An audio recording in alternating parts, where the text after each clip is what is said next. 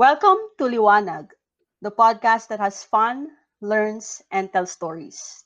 This is Isa Mijeno. And I'm Kalila Bastilla. And this is Marvin Vergara.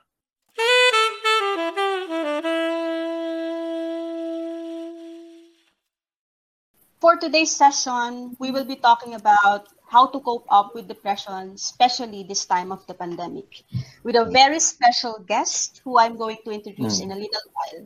Let me just give everyone an overview of our topic for today. According to the Department of Health on a 2019 report, I actually couldn't believe nung nabasa ko to kasi it's a serious problem here in the country daw, especially kaya nakakapagtaka kasi we're known to be resilient, the resilient ones who just laugh off at every problem. But according to the study, Philippines has one of the highest cases of depression in Southeast Asia, affecting more than 3 million Filipinos. And it is being recognized by our own Department of Health as a serious health condition. Citing a 2017 World Health Organization report, 8 in every 100,000 Filipino commit suicide. Of this figure, 6 are males, while 2 are females, aged 15 to 29 years old. And here to expound more about this is Ms. Hazel Magpantay.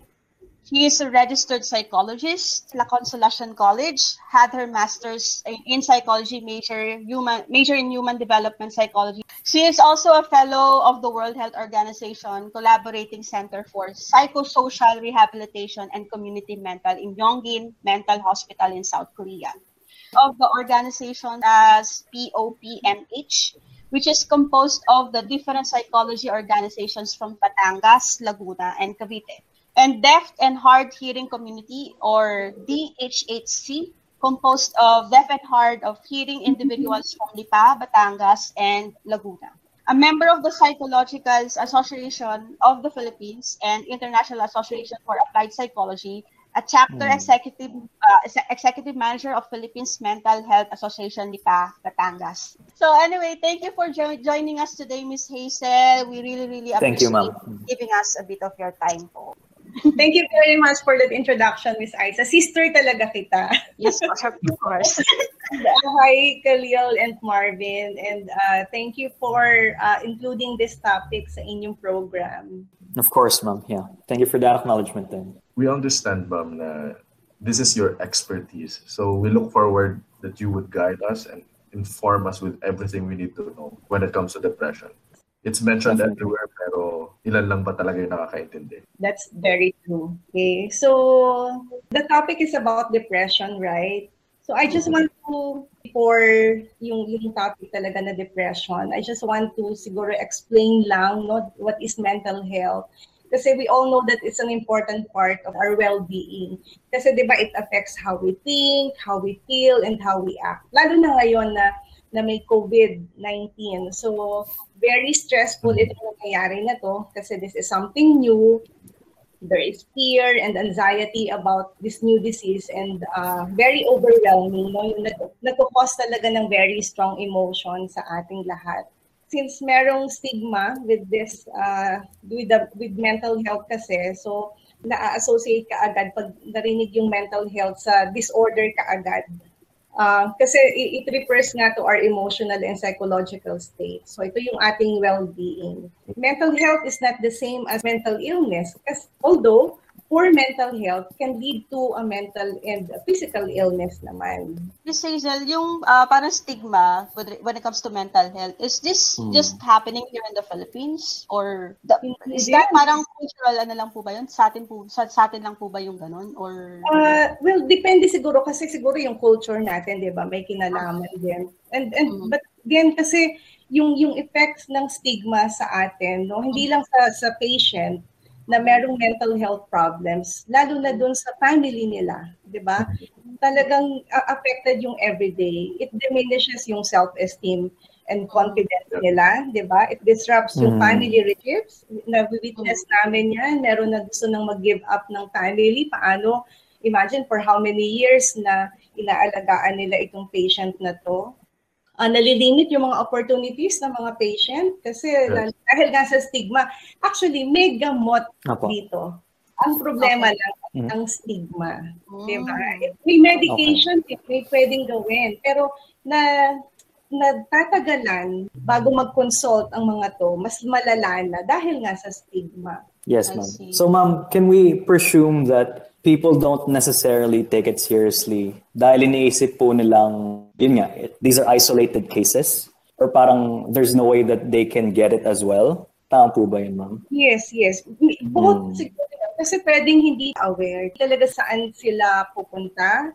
Lalo na sa kultura natin, no, sa mga lugar na sa albularyo pa muna pupunta sila before talaga mag-consult. Before, yun yung kakompetensya namin, actually.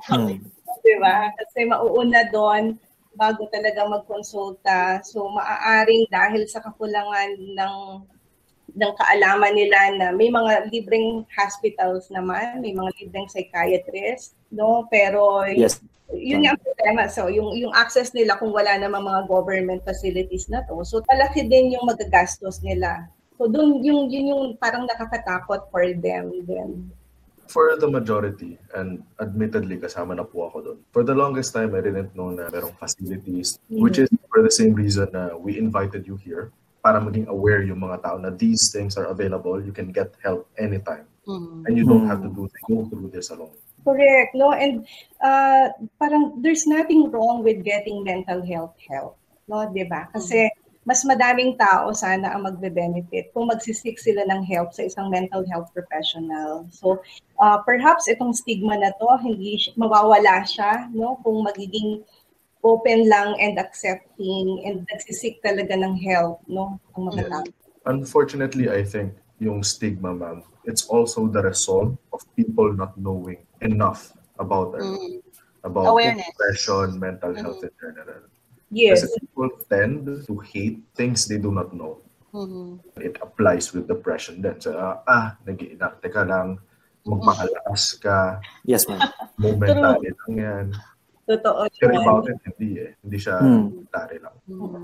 Yung early warning signs and symptoms, kasama dun sa sinasabi ni Marvin na kasi pwedeng hindi sila aware talaga. Pero ma'am, given that there are, well, I wouldn't say a lot, but the issue is out there naman eh. Parang people are of course aware of there being mental health problems in their communities. Ano po sa tingin niyo yung kulang? Or pwede pa natin gawin para supportahan yung education na to? Unang-una dyan, syempre sa government, pero mahirap intayin, right? So, ano lang natin dito is, but then dapat malaman na merong batas na kasi, no? So, yes, ma'am. Yung Mental Health Act, no, ng 11036. Ito yung act ng government naman. But then hindi pa siya talaga gano'n na nararamdaman. So yung passage of the mental health law kasi ang gusto talaga niya sana is makapag-provide ng mga services down to the barangay level, which is yun naman talaga yung dapat. And makapag-integrate ng mental health program sa mga hospitals, no, kasi hindi naman lahat ng hospitals ay mayroong psychiatrist or psychologist.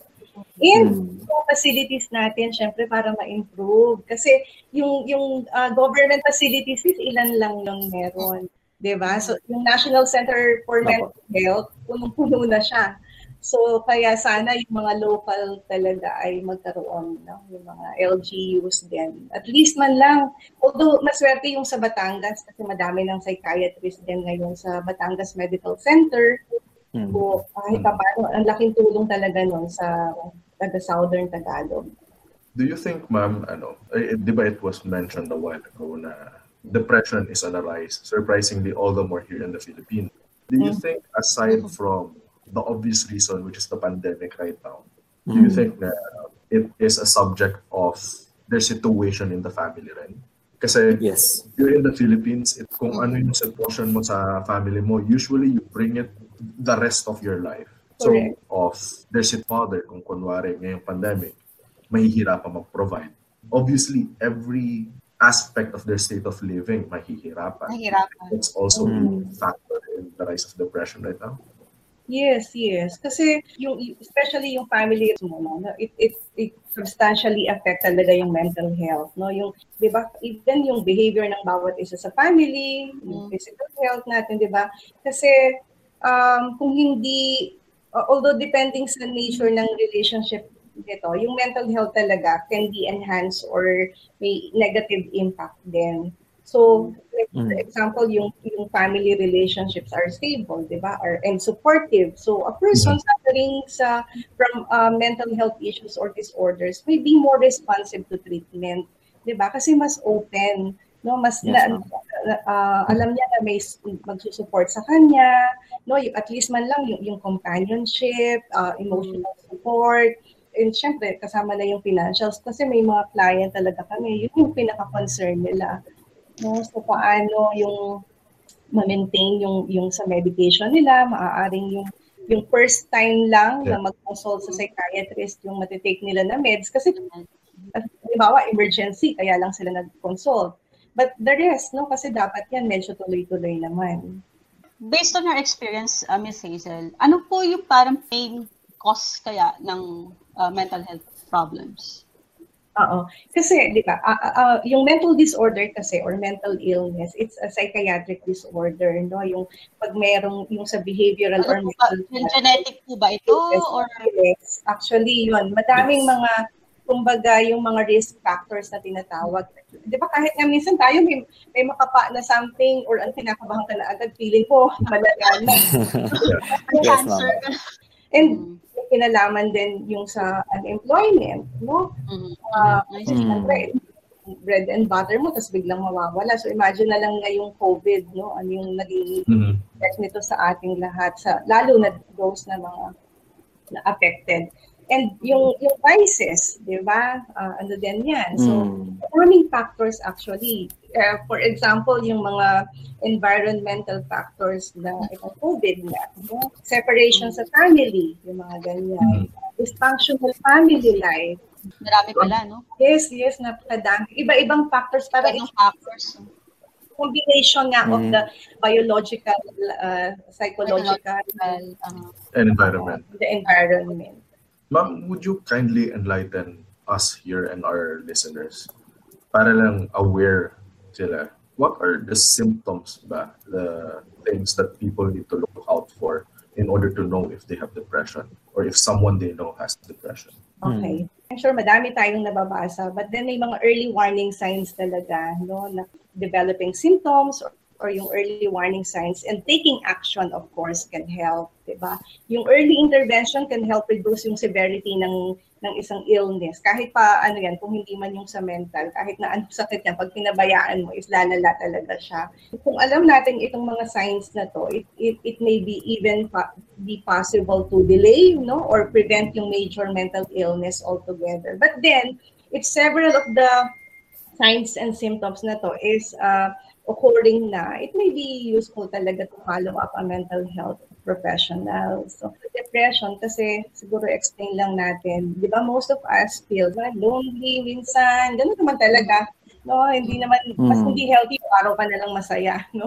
So, it's a normal reaction, for example, to a loss, or yung mga struggles mo everyday, or injured yung self-esteem mo, di ba, yung mga ganyan. So, but then, when the feelings are parang become overwhelming na talaga, na nagko-cause na ng parang may physical symptoms or siguro matagal na, no, periods of time na, and they parang na-affected na yung kung paano yung everyday mo, yung active life mo. So that's when it's time to seek siguro na ng medical help, like trouble na concentrating or remembering yung mga ibang details, no, or hirap in making decisions.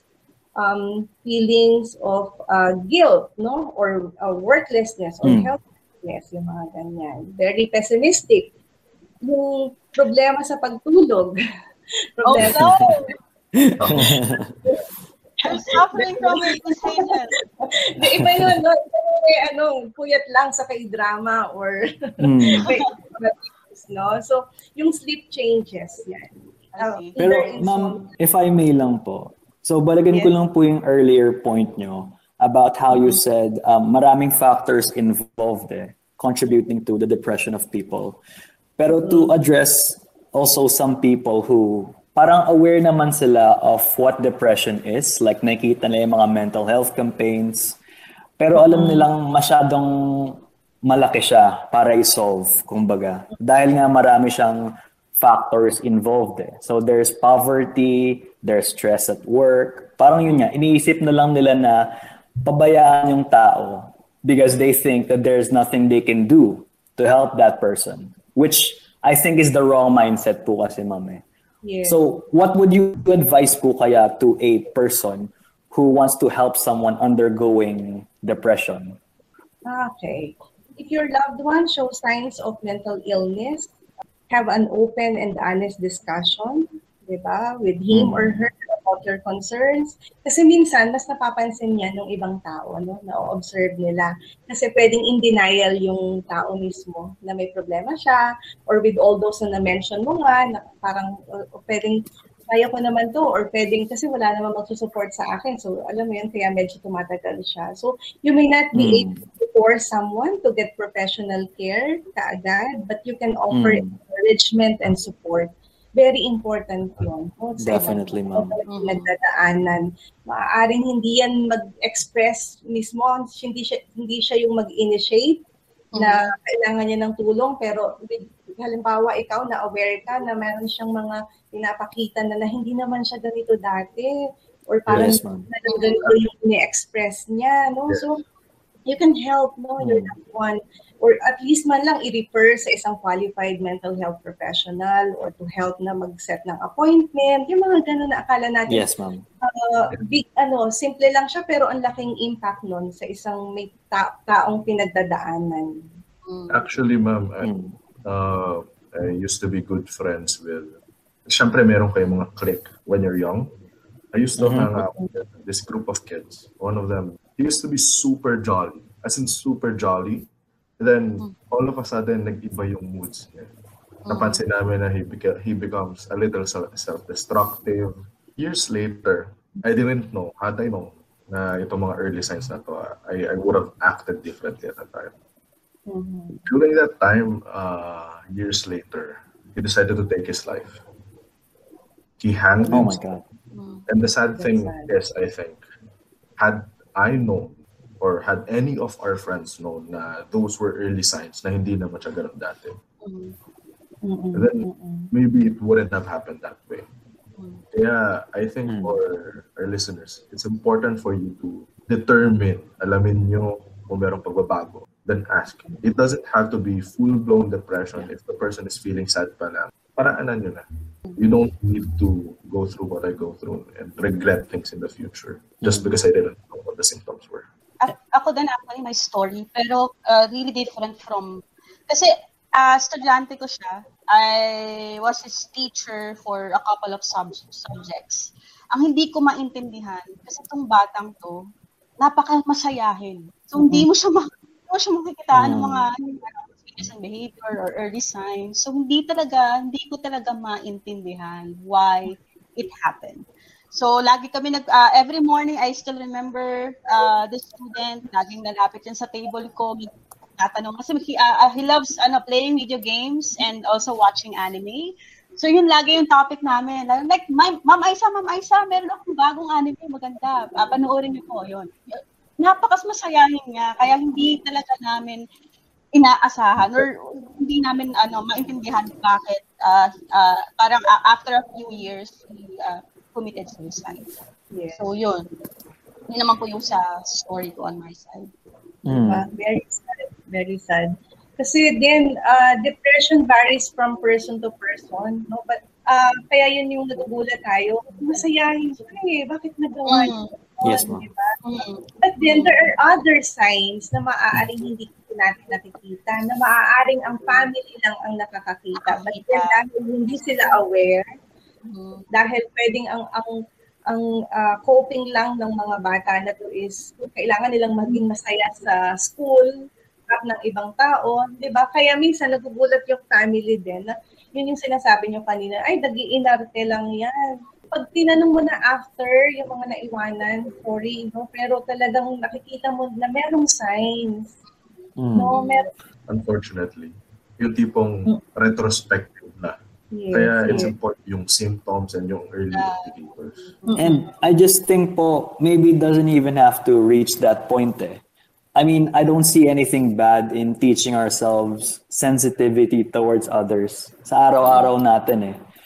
So like, before someone even gets signs of depressions, I think you also owe it to that person. I mean, being another human being at least, some form of sensitivity. Yun po. Kasi to add to what you also said sa culture po natin, there's also the culture na parang pag pinapahirapan ka, mas lalo kang nagiging attuned para sa buhay o sa paghihirap ng buhay. Yun po. So I think that's also one of the cultural problems of our time that we need to, kind of undo it. Siguro makikita din natin, no, yung question na why are some individuals with mental health problems not using mental health services then or not seeking professional help? Yun yung kanina na pag-usapan din natin. No? Hindi walang alam na doktor kung saan meron. Diba? Yung kulang sa pera. If this is the case, meron po kayang pwedeng parang self-help method na gawin? Para pag yung early sign pa lang, ma-prevent mo na bago lumala pa. Well, actually, madami naman pwede tayong gawin. But then, it depends din, kasi like medication na talaga yung kailangan. So, but then, pwedeng kasabay ng medication at saka ng counseling or psychotherapy. So, yun nga yung sinasabi natin, para ma-prevent, no? Huwag lang saka, pag malala lang saka. Kaya nga early warning sign. No? Like yung very hopeless nga niya, pwedeng yung loss of interest sa daily activities. Parang you don't care anymore about dun sa mga hobbies mo, yung pastime, social activities, yung mga gano'n. Di ba? Very lost talaga yung ability niya to feel joy and pleasure. And kaya halimbawa, kung tulog lagi, ayun nga yung problema eh. Pwedeng tulog ng tulog o hindi makatulog. So sasabihin lang, kasi puyat ka eh. Napupuyat ka sa games mo or something, kaya ka ganyan. So alam mo yun, meron, kasi coping niya lang yung pag-games. May mga ganon din. Or kind of other mental health condition, like, di ba, may addiction, may gaming addiction naman din. So, pwedeng yun din naman yung dahilan. Or yung pagiging irritable din, at saka laging galit, problema din. Since yung usual age range ng affected nito, I can say mga siguro estudyante, mostly estudyante. Do you think meron po kayang pwedeng gawin ng parang school to intervene?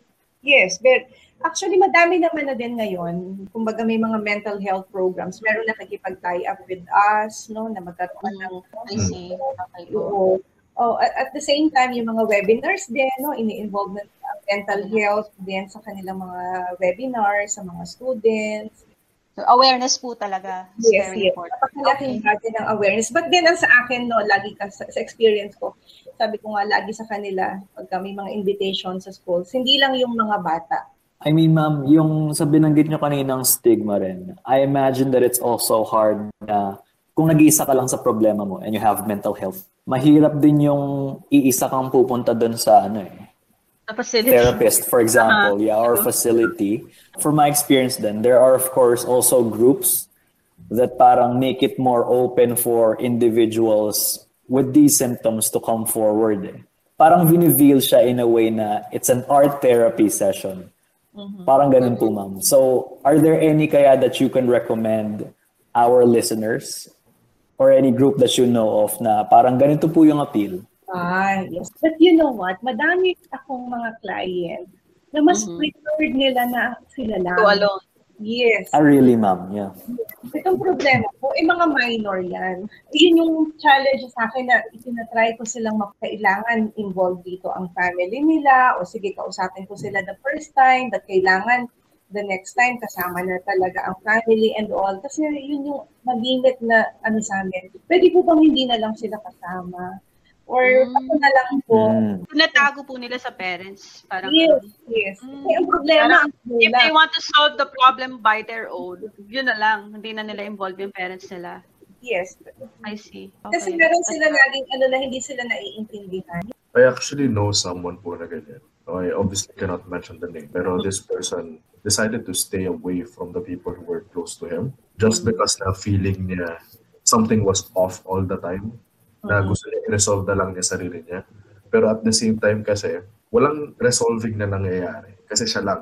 Yung sarili niyang problema, sarili, galing sa pag-iisip niya. So, it's gonna propagate, mag-spiral lang yung iniisip niya is gonna be more and more negative. And it went on and on for years.